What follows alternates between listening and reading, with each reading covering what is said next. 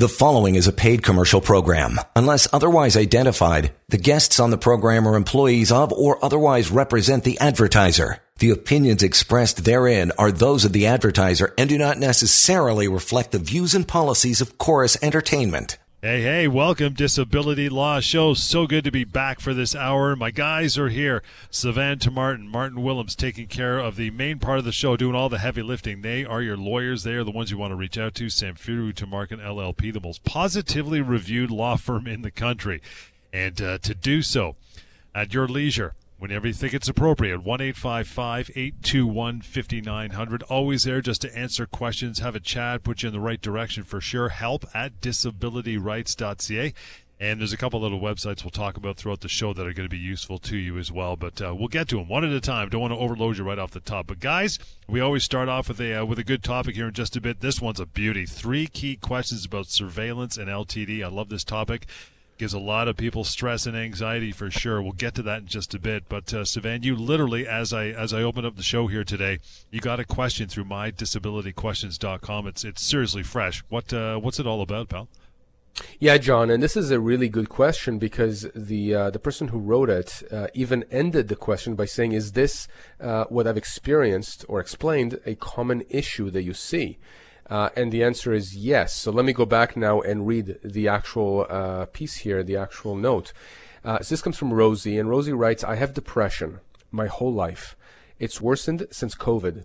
Currently, I'm approved for 1 year of LTD, long-term disability, but the insurance person, i.e. the adjuster, is monitoring closely for when I'm, in quotes, better. I've never gotten better in my life, only worse. So I'm anxious about my future prospects for my long-term disability. The anxiety I have about my long-term disability ending is making me even less well. My adjuster, he's a nice guy, but he's constantly trying to measure improvement that I don't feel is really happening. It's very frustrating." And then she ends by saying, "Is this something that is common that you see a lot?" And so the issue that we're dealing with here is someone who has been approved for LTD. So let's start with that. So Rosie suffers from depression.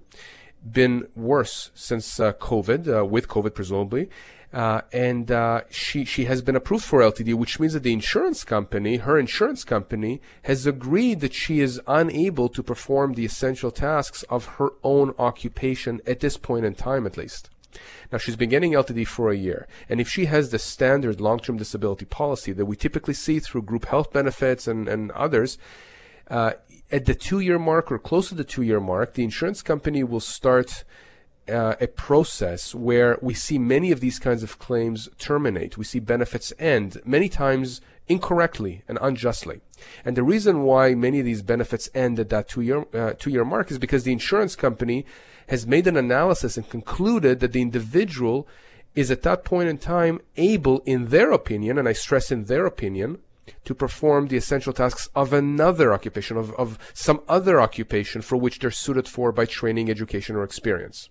In many instances, however, people who are depressed, for example, who suffer from mental health illnesses, depression, anxiety, PTSD, various types of phobias, etc., typically, if they cannot perform the essential tasks of their own occupation, we often find that they can't perform any occupation for which they're suited for, just by virtue of the fact that mental health illnesses are usually all-encompassing.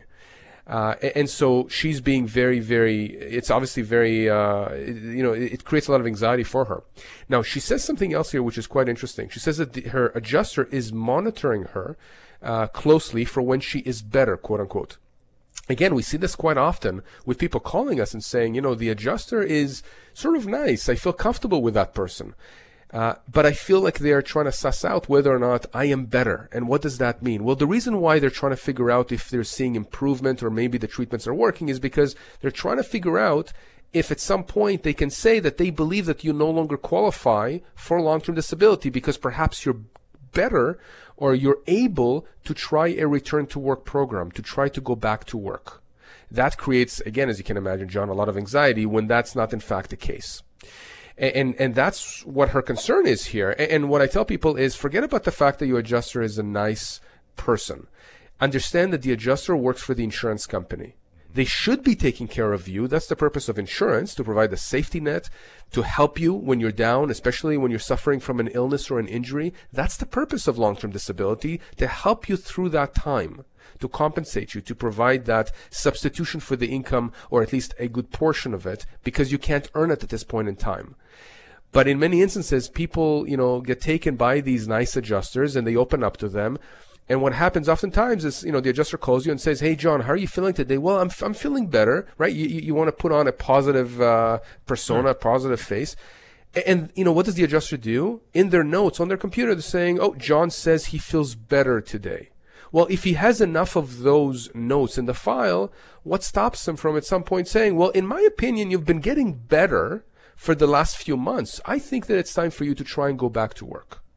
And you're saying, "Well, wait a second, I don't actually, I feel better, but it's temporary, or, it depends on the day, and really I'm on heavy medications, and, I'm not really ready, and my doctors agree that I'm not ready." And so you have that situation happen where you thought you had a friend on the other side, right? But really that person, again, is working for the insurance company and is making copious notes. But those are going to be used against you at some point in time. So this is something to understand. And I really like the fact that Rosie had posted this question, because yes, we do see this very, very often. You do have to be on your guard, unfortunately. I know that it's very anxiety provoking, but one thing to remember is we are here for you. And it's not just this website that you can go to type those questions and get those answers for free from us. You can speak to any one of us at any given point for free. And we will make sure that you know what your rights are. We'll make sure you understand how to navigate the system. And we'll make sure that the insurance company doesn't take advantage of you. And that's the key thing here. There's this power imbalance. That's one of the reasons why there's such huge anxiety that people have, because of that power imbalance. We are here to remedy that, to help you understand what your rights are, so that at least from that perspective, you're not feeling as anxious as you would otherwise be. Guys, toll free 1-855-821-5900, help at disabilityrights.ca, or like that last question right there, and that last piece that Sivan read, mydisabilityquestions.com. Martin, what's going on with you, pal? What do you got? Thanks for that. I'm going to add to what Sivan was saying with respect to that question. Do we see a lot of that happening? Yes, we do.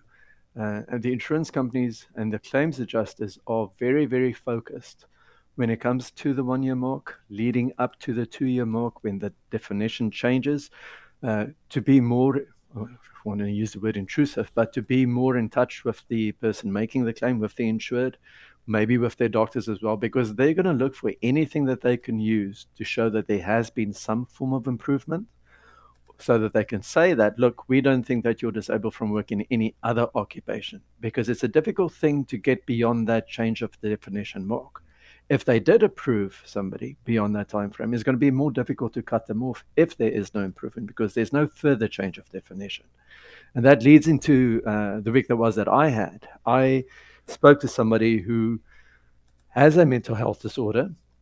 It's both anxiety and depression, is seeing a family physician, is seeing a psychiatrist as well.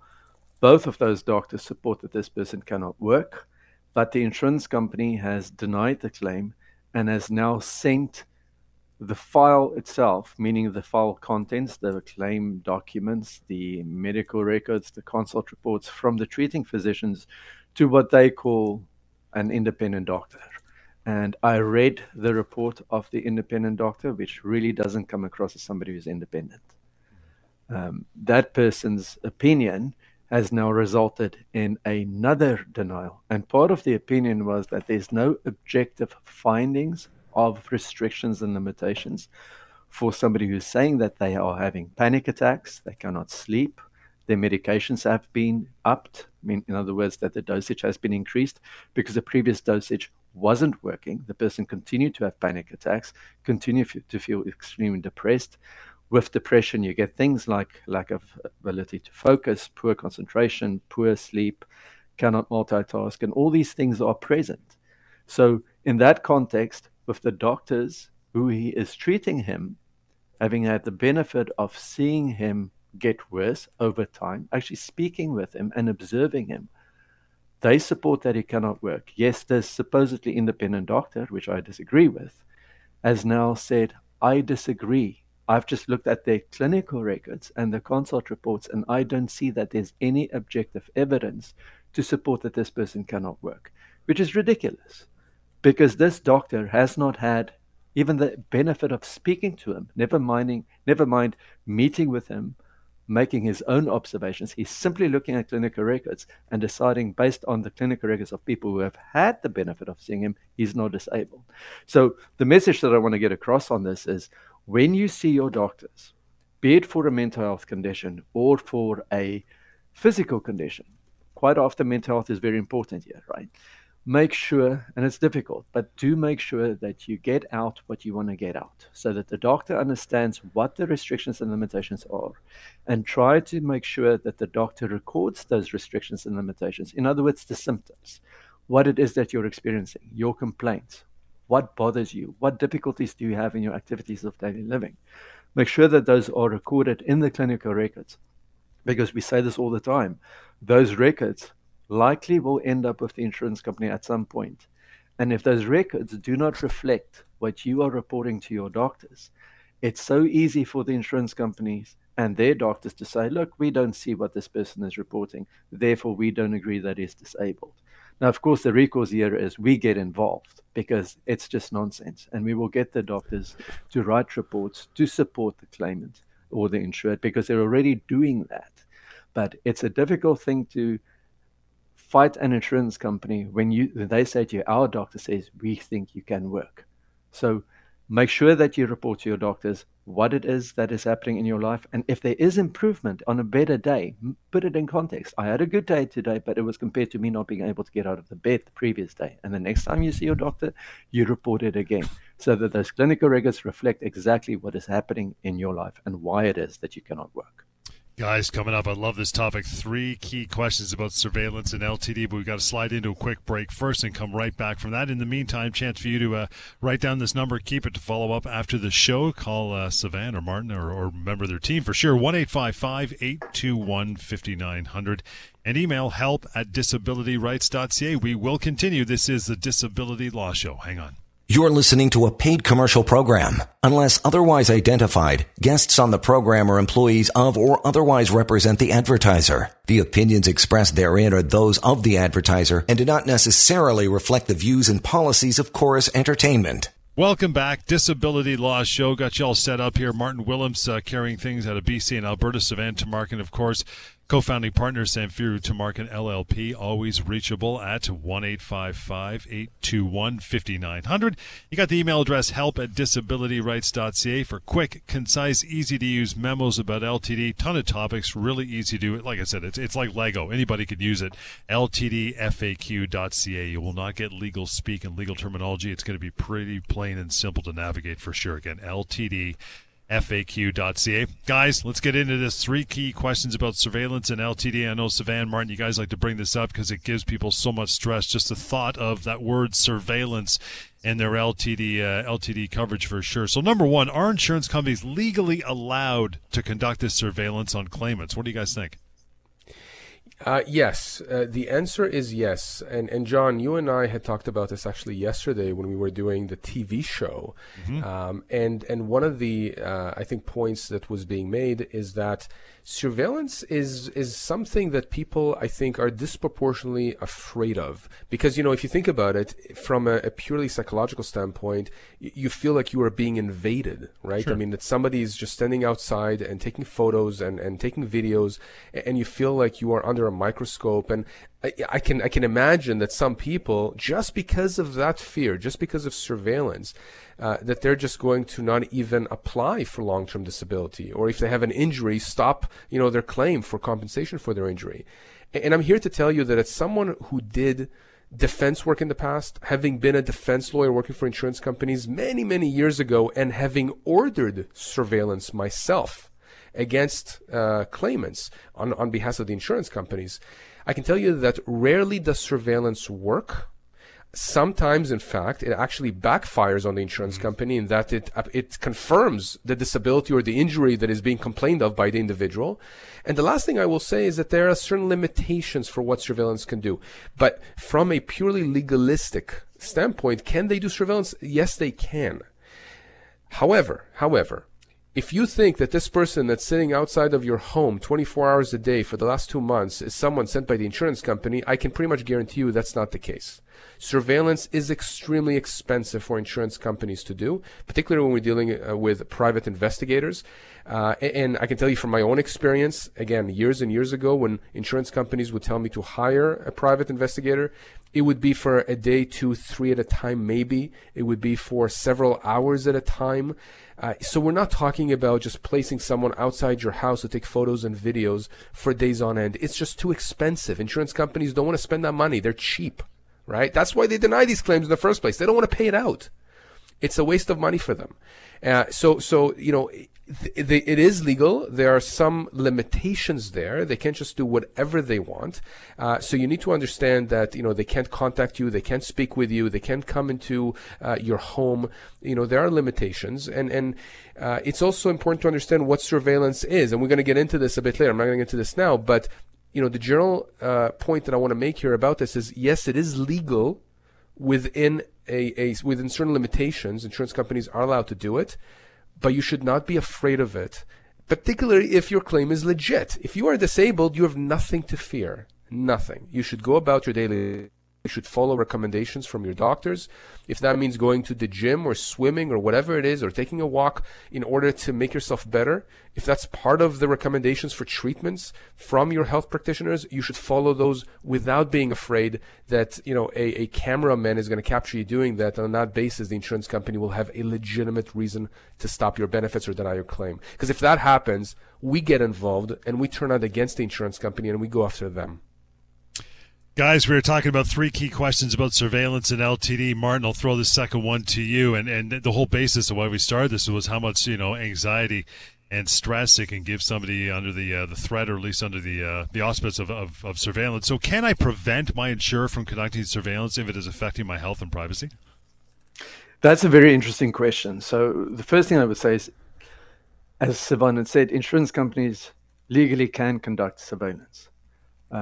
If it's the thought of surveillance is going to create anxiety further from what you've already had, I don't think that in itself is going to stop an insurance company from doing surveillance, because obviously they're not going to tell you that they are doing surveillance. You're not going to know that it's happening. If it does happen in the context where you find that somebody is following you, and it is the insurance company who's hired an investigator, and this person is living with a extreme anxiety disorder, and it results in a extreme negative response, meaning a worsening, I suppose you could speak to your doctors and have the doctors write to the insurance company. But I think by that time, the insurance company probably already has now done the surveillance. Will they stop ultimately? One would hope that they would, but can you literally just prevent them from stopping surveillance or doing any surveillance at all by telling them, no, you don't want them to do that? I don't think you could do that. If it does worsen your health, if it's happening in the moment, like I've said, I think you could probably approach your doctors, get a note from the doctor and tell the insurance company, look, this is what has happened now. You've created a worsening. So any benefit that there may have been with respect to some improvement is now gone. But will that ultimately stop the insurance company from doing further surveillance? I don't think legally you can do that. But I'm sure Sivan may have something to add on that. No, I agree with you 100%. You can't prevent them. Everything you said, that's exactly what I would tell, you know, my clients if they had that concern. And incidentally, we also have on that website, ltdfaq.ca, the one with the memos. There's actually a memo there about surveillance. And again, it answers the most common questions that people have. So that's something that you need to understand, that, you know, you can't prevent the insurance company from doing it, but there have been cases where insurance companies have overreached, or at least the private investigators that they have hired have overreached, and that's backfired. But again, the best advice, I think, is to just simply be cognizant of the fact that insurance companies are able to do this, and that you just should go about your daily life. You know, be careful, obviously, and just make sure that, you know, you're doing what makes sense, and make sure that you follow whatever recommendations are you know, that you have from your doctors. Reaching out to Sivan or Martin, respective teams, toll free as we get on to our third question, though, 1-855-821-5900. This stuff, as you mentioned, Sivan, it's, you know, it doesn't happen too often with insurance companies because it's costly. It's going to cost them a few bucks to do this, even for a couple of days. So Does that often, for that reason, among others, I guess, does surveillance often lead to LTD benefits being cut off because they're going to want to get something for their money, right? They're going to find something. Yeah, often is a relative term. I can tell you that. Let's reframe the question. When insurance companies, when they cut off benefits or they would deny benefits on the basis of surveillance, how often do I see that kind of a scenario? Look at the surveillance and say, "Aha, I agree with the insurance company." Almost nil. Almost never happens. In fact, in many instances, when I look at the surveillance, either it shows the exact opposite, meaning it shows the limitations the person has, or it shows nothing at all. It's just very selective. I can tell you this, the vast majority of these cases rarely go to court. This is not American TV, okay? These cases, we resolve them with insurance companies outside of court for the most part. If we need to go, we go all the way, but typically this doesn't end up in court. Let me tell you about an interesting case, John, that I had a few years back. It was a personal injury case, and we did actually end up going to court, and the defendant, the other side, did have a lot of surveillance of my client. I mean, keep in mind, that was a case that took a while. We were not the first lawyers on the file. There were other law firms. Long story short, we go to court. Very unusual, of course, because these cases, again, almost never go to court. But the defendant decides to play several hours' worth of surveillance to the judge. Okay. Now, when we finally got the judgment and my client got awarded a lot of money, the judge made reference to the surveillance. And to paraphrase what the judge said, it was useless. It was absolutely useless. I actually think it backfired for the defendant to waste the court's time. I was making a joke at that time that we should have, the one thing they did wrong there was actually they didn't supply us with popcorn because it was so boring. We just basically were there watching my client go about his daily business, and you could see that he's disabled. So my point is this. Insurance companies will sometimes make the decision based on surveillance to cut somebody's benefits off, to end those benefits. But unless the surveillance is really on point and unless it really shows a massive inconsistency in what you've reported or what your doctor has said, there is no way in the world that the insurance company is going to be able to sustain that denial if we get involved.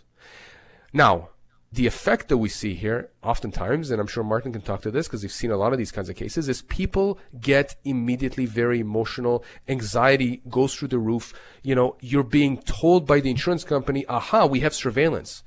But in many instances, what I find is that it's gaslighting the person.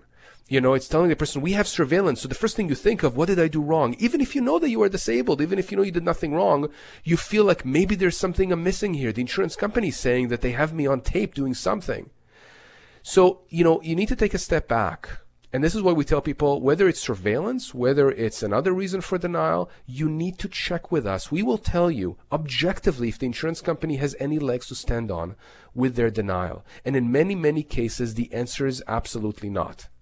Now, before I turn it over to Martin, I'm sure he has something to say about this. I want to address something else that we didn't talk about, which is that, surveillance by way of video camera, photography, it's done, but that's a thing of the past, really, for the most part, in terms of the substantive aspect of surveillance. Nowadays, the surveillance that I think is a little bit more effective and people need to be aware of is social media. I mean, who do you know, John, that doesn't have Facebook? Even I have Facebook now. I mean, and that's saying something. I was able to not have Facebook for many years. But even I am now on Facebook, and I know that dates me. I get that. But there's Instagram, there's whatever other stuff. My point is, the first thing any adjuster is going to do is Google you, is go and see if they can get to your social media, if they can see some postings. And you need to make sure that you're aware of that, right? Everyone wants to put their best foot forward on social media, so you're posting nice pictures and videos and whatever. If your security settings are not all the way up, if these insurance companies, these adjusters, these private investigators can get through there and just download or take a look and see and create a narrative that somehow you're not as disabled as you say you are, remember, from their perspective, it's not about the truth, it's about perception. So if they can create perception that you are not disabled, they don't care if it's true or not. They care that now they say, aha, we can cut you off. Now, we can fight against that, but that's our advice to you from that standpoint is be very aware that your social media will likely come up and that the other side, the insurance company, is going to try and access that to see if they can get something there that helps them argue that you're not as disabled. Martin, what do you think, pal? This is such a good topic to discuss, and I think Savannah said some very, very interesting and very relevant things. Recently, well, not that recently, but we had somebody on the show, an investigator who spoke about investigations and the way that technology is advancing these days. I think he mentioned they were using bots even to troll social media and to troll the internet. So it's amazing how effective those things can be in accessing information on people. So I find that a very scary thought, but that's a different discussion. With somebody making an LTD claim, if you're on social media, be very, very careful, as Savannah said, because that is a very relevant thing these days. I've seen insurance companies' files when we're in a legal claim, and they have to produce their documents to us. And I see the investigator's report, and they do all types of investigations, whether the person has been in a legal claim before, whether they own properties. They do the visual surveillance, because the visual is a very powerful thing. And when you see somebody doing something, maybe they've got the person doing 10 minutes of activities when they've done surveillance for 3 days. That in itself says a lot. So it's also not just what do you see, it is what do you not see. Why is there no surveillance for those other days? Because the person didn't leave the house. So people get so defensive, and I understand why. You feel that you have to defend what is seen on the surveillance or what is being reported. And that puts you on the back foot, which is not where you really should be. So that's where we get involved. And we have a discussion with our clients. We have a review of the documents, and then we attack that surveillance. Because quite often we turn the tables and we use the surveillance to our clients' benefit. Where the insurance company thought they had the upper hand, we changed that narrative. With that, guys, quick break, back into some emails. Blake, thanks, pal. You're going to be up first. In the meantime, toll free 1-855-821-5900, help at disabilityrights.ca. And for more information and catch our radio show, past shows, and our TV show, disabilityrights.ca, the website. We'll continue with the Disability Law Show. Hang on. You're listening to a paid commercial program. Unless otherwise identified, guests on the program are employees of or otherwise represent the advertiser. The opinions expressed therein are those of the advertiser and do not necessarily reflect the views and policies of Chorus Entertainment. Welcome back. Disability Law Show. Martin Williamson's here. Savannah Tamarkin is here, reaching out to the fellas. And they're a wonderful team. Toll free, obviously, 1-855-821-5900. The email is help at disabilityrights.ca. And they've built another website some time ago for you to ask questions through your tablet or your cell phone, your desktop for that matter, laptop, whatever it's called, mydisabilityquestions.com. The beauty of that is the database of questions already in there is searchable, so maybe something similar to yours has been answered and asked at the same, or at least previously, so you can go and read that. If not, leave yours there. It'll get taken care of. Guys, first email for the day is Blake. He says, I have a degenerative condition that makes me unable to stand, sit, or walk for more than a few minutes at a time. I'm 52, and I've paid into a long-term disability plan for over 26 years. Now that I need their help, they turn me down because they say that I'm not disabled as I think I am. I've been going to a neurologist for 3 years who wrote them 2 letters telling them that I can't work, and they still turn me down because of their doctor's opinion. I'm at the end of the rope, man, and I don't know how to deal with them. Please help. It's awful. It is awful. And, as I'm reading this this email from this poor guy, John, I'm going to do something for our next show, Martin, I think. I'm going to ask one of our students to dig up some court decisions where, and I'm sure you're aware of some of them as well, they're across the country, different courts, where judges have specifically commented about how some of these doctors hired by insurance companies are simply hired guns.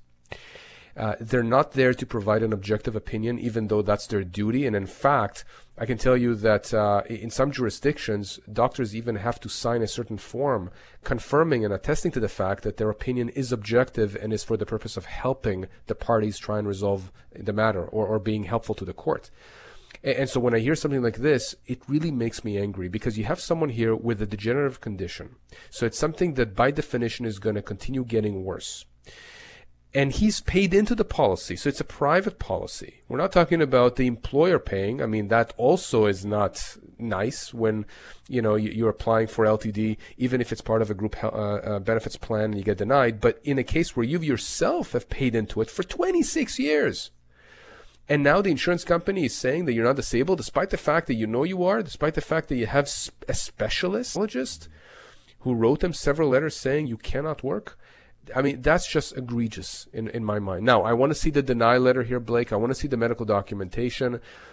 In some cases, it is so blatantly obvious that the insurance company is wrong and that, they've hired someone, an external person, someone to review the claim simply to get a contrary opinion, contrary to the treating doctor's opinions. Sometimes it's so blatant that it gives rise to punitive damages, that we can say that the insurance company is clearly not acting in the manner in which they are supposed to, which is they have a good faith duty, a duty of good faith towards their insureds. I don't know if that's what's happened here. On its face, it just looks very, very stark to me. It also looks like a case, by the way, that if Martin or I or one of our team members would get involved, I think we can probably resolve this claim fairly quickly. Another thing that I think that we see often, and again, I'm sure Martin can speak to this as well, is sometimes we see claims that are denied on the basis of opinions, medical opinions, procured by the insurance company. And when we look at the doctors that the insurance companies have engaged, they don't even have the correct specialty to comment on the disabling condition. Sometimes they're general practitioners, and we're dealing with a specific illness or an injury that requires a specialist's opinion. Or sometimes it's just a different person altogether. Because remember, oftentimes we're dealing with adjusters who don't necessarily have the know-how, the expertise, or the training to to adequately adjudicate these claims. So Blake, I understand completely why you're at the end of your rope, and this is the last comment I'll make before I hand it over to Martin, is insurance companies are counting on you being at the end of your rope. In fact, they're counting on that rope being severed. They're counting on you walking away. And in fact, that does happen. And we do have people contacting us, and have been contacting us for years, ever since we've been doing this show, saying, 10 years ago, if I knew you guys and I heard what you guys were saying and I knew I had a chance to get the insurance company, I would not have given up. Mm-hmm. I'm still disabled. We get those all the time. And when we tally up how much money these people lost, and by lost I mean that the money stayed in the insurance company's pockets, we're talking about hundreds of thousands of dollars, if not more, that is legitimately owed to people. Do not give up. At the very least, do not make the decision to walk away from your claim without speaking to one of us, especially since it's free to get this advice. At least you'll know what your options are. John, I don't know how much more I can stress this. I do have people who are simply intimidated by the process. They just don't want to have anything to do with it, not understanding that this is money that's owed to them. This is not charity. These insurance companies are holding money that is literally owed to them. If the bank owed you money and said, I'm not paying you, would you simply walk away? No, you'd say it's my money, right? So that's what we're telling you. Now, you make the decision you want to make, but what I'm saying is that if we tell you you have a case, you have a case. Period. Martin, what do you think? Well, reading this email, first thing I was going to say is I think you could do a whole show just on what Blake has said in here. Sivan says it makes him angry. It really makes me angry. Maybe it's just the mood I'm in today because of what I've seen this past week. When your doctor says it adds to what I was saying earlier this morning with the claim with the person I had spoken to already this week. If you have a doctor, and this is a neurologist, so it's a specialist, and they don't like to spend too much time writing letters for insurance companies because there's a doctor shortage, they want to treat people, so they try to do what they can. And this neurologist has had the benefit of seeing Blake. He's written 2 letters, which in a way tells me that Blake went probably in a good faith mindset into an appeal process, and that was unsuccessful, which again tells you what we think of appeals. But the fact that the neurologist wrote that letter, 2 of them, saying that Blake is unable to work in a job that he has had for 26 years because of the degenerative condition. So clearly he has pain, it's probably in his spine, don't know what type of job he does, maybe it is very physical. How the hell do you then turn around and say, oh, our doctor has looked at this and we think that you're not as disabled as you say you are, or as even worse, as you think you are. So clearly Blake cannot be a judge of his own body as to what he's able to do and not to do. I know it sounds like a bit of a rant, but seriously, I've seen enough of these cases. This is a case that I would jump on because they should not get away with this. Blake has paid into this policy for 26 years. He is now disabled. Clearly has a good work ethic because he's been working for 26 years. He didn't choose this. Going on LTD is not what people want to do. they're going to get less money than if they were working. So this is not a place where anybody wants to be. And when you get in that place, it's a very scary place. Then you get an insurance company who tells you that you cannot be paid because they don't think you're disabled as you say you are or think you are, and your doctor says you are. We've seen enough of these. Don't get involved in that process. Come speak with us and we will help you. Because in a situation like this, I can tell you we can help you. Blake, good move writing that email, man. And you're going to follow up with a phone call? Absolutely. Here's how you do it. 1-855-821-5900. Help awaits for sure. And for you as well, you can call that number anytime. Reach out through email just like Blake did, help@disabilityrights.ca. We still got some few minutes and some more stuff to go, guys, so we'll do that after a short break here on the Disability Law Show. You're listening to a paid commercial program. Unless otherwise identified, guests on the program are employees of or otherwise represent the advertiser. The opinions expressed therein are those of the advertiser and do not necessarily reflect the views and policies of Chorus Entertainment. All right, welcome back. A few minutes to go here on the Disability Law Show. Thank you so much for stopping by. If you spent the hour with us, you're probably a lot smarter about the disability world dealing with insurance companies than you were almost 60 minutes ago. Good on you. That's what we'd like you to do. You want to reach out afterwards, though, and ask some questions, get some information from Sivan or from Martin. You can do so. It's toll-free, 1-855-821-5900. help@disabilityrights.ca. Question for you, Sivan. What happens if you're denied short-term disability rather than long-term disability? What's the difference there? Well, I mean, short-term disability obviously is for a shorter period of time, right? You're talking about several months of being entitled to that. And we help with those as well. You know, I know that we speak a lot about long-term disability because this is the majority of what we see coming to our office, people contacting us. But you do have people who are denied short-term disability. That's absolutely key here. Now, short-term disability is oftentimes denied by employers. Many times it's the employer that's the one that's paying that out. Sometimes there's an insurance company that's advising them on what to do. But typically speaking, it's not an insurance company. I will tell you, though, that in many instances, you should get us involved at that initial stage. If you are denied short-term disability rather than long-term at the outset, contact us, because many people who are denied short-term are also denied at some point long-term disability. We might be, we should be there from the beginning. So some people, what they do, John, is they get denied the short term and then they apply for long term, or they simply forget about it, right? They give up, and then afterwards they see the disability is not going away, and then they go after long term, having forgotten about the short term. So, that's all to say that we can help with both. In many instances, the test is very much the same, identical. In fact, especially if it's the same insurance company that is the one paying you the short term and the long term, it's always awkward to me. And by the way, I spoke with somebody earlier this week out of Calgary that it was approved short-term disability. They got that with an insurance company.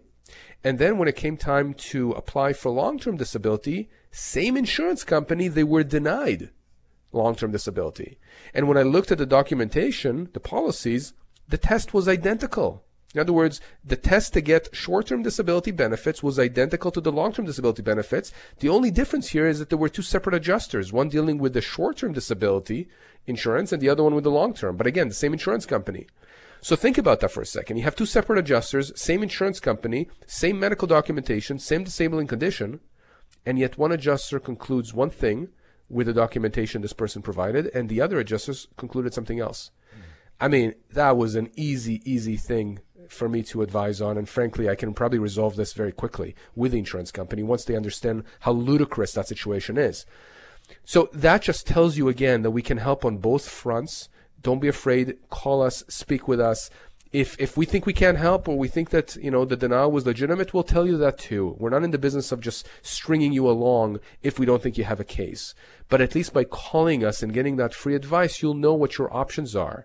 You'll be empowered. You'll know what your position is vis-a-vis the insurance company, and you'll be able to make an informed decision. And that's what it's all about.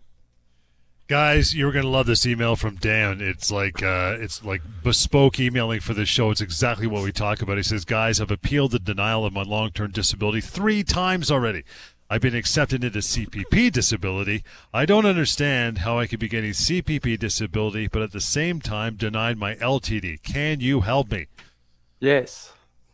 That's it. That's it. Done. Have a good show. Enjoy your weekend. Yeah, exactly. But it's a good email. It is a good email, and again, you could do a whole show on this one. Yeah. Dan, in good faith, obviously, decided to apply for LTD because he probably has his doctor's support that he cannot work. His claim was denied, and in good faith, decided to appeal and appeal and appeal again 3 times.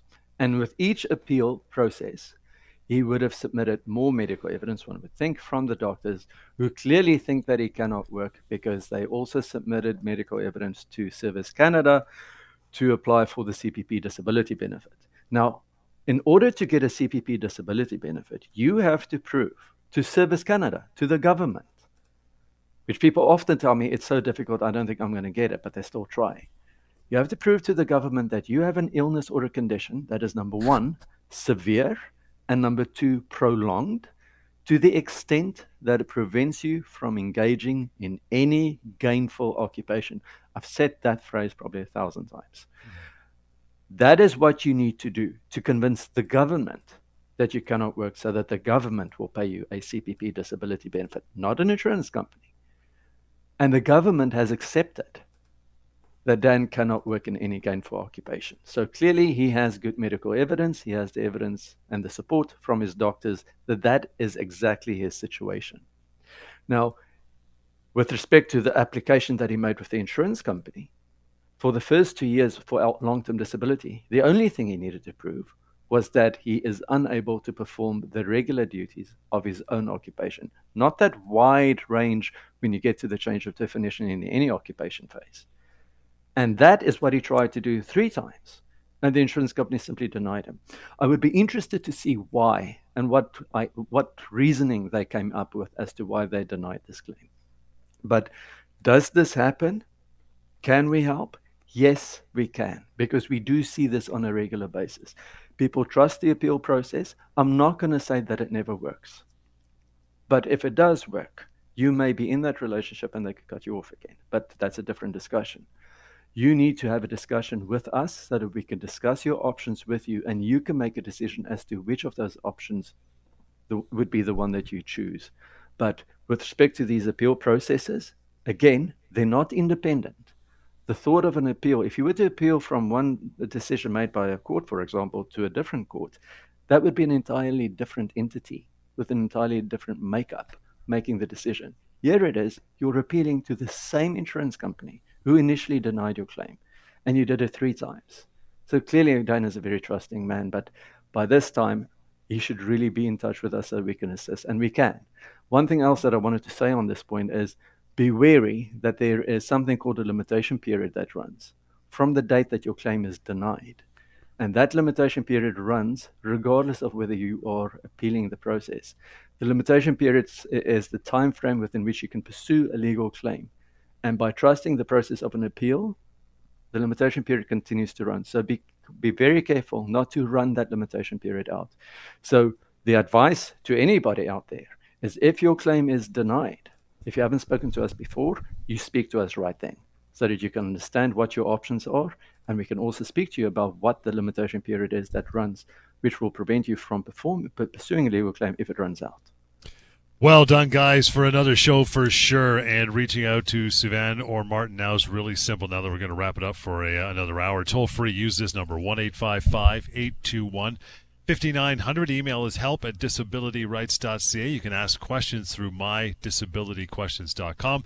And we always direct you in the direction of ltdfaq.ca, because it's very short, easy to read and digest memos on LTD written in plain speak.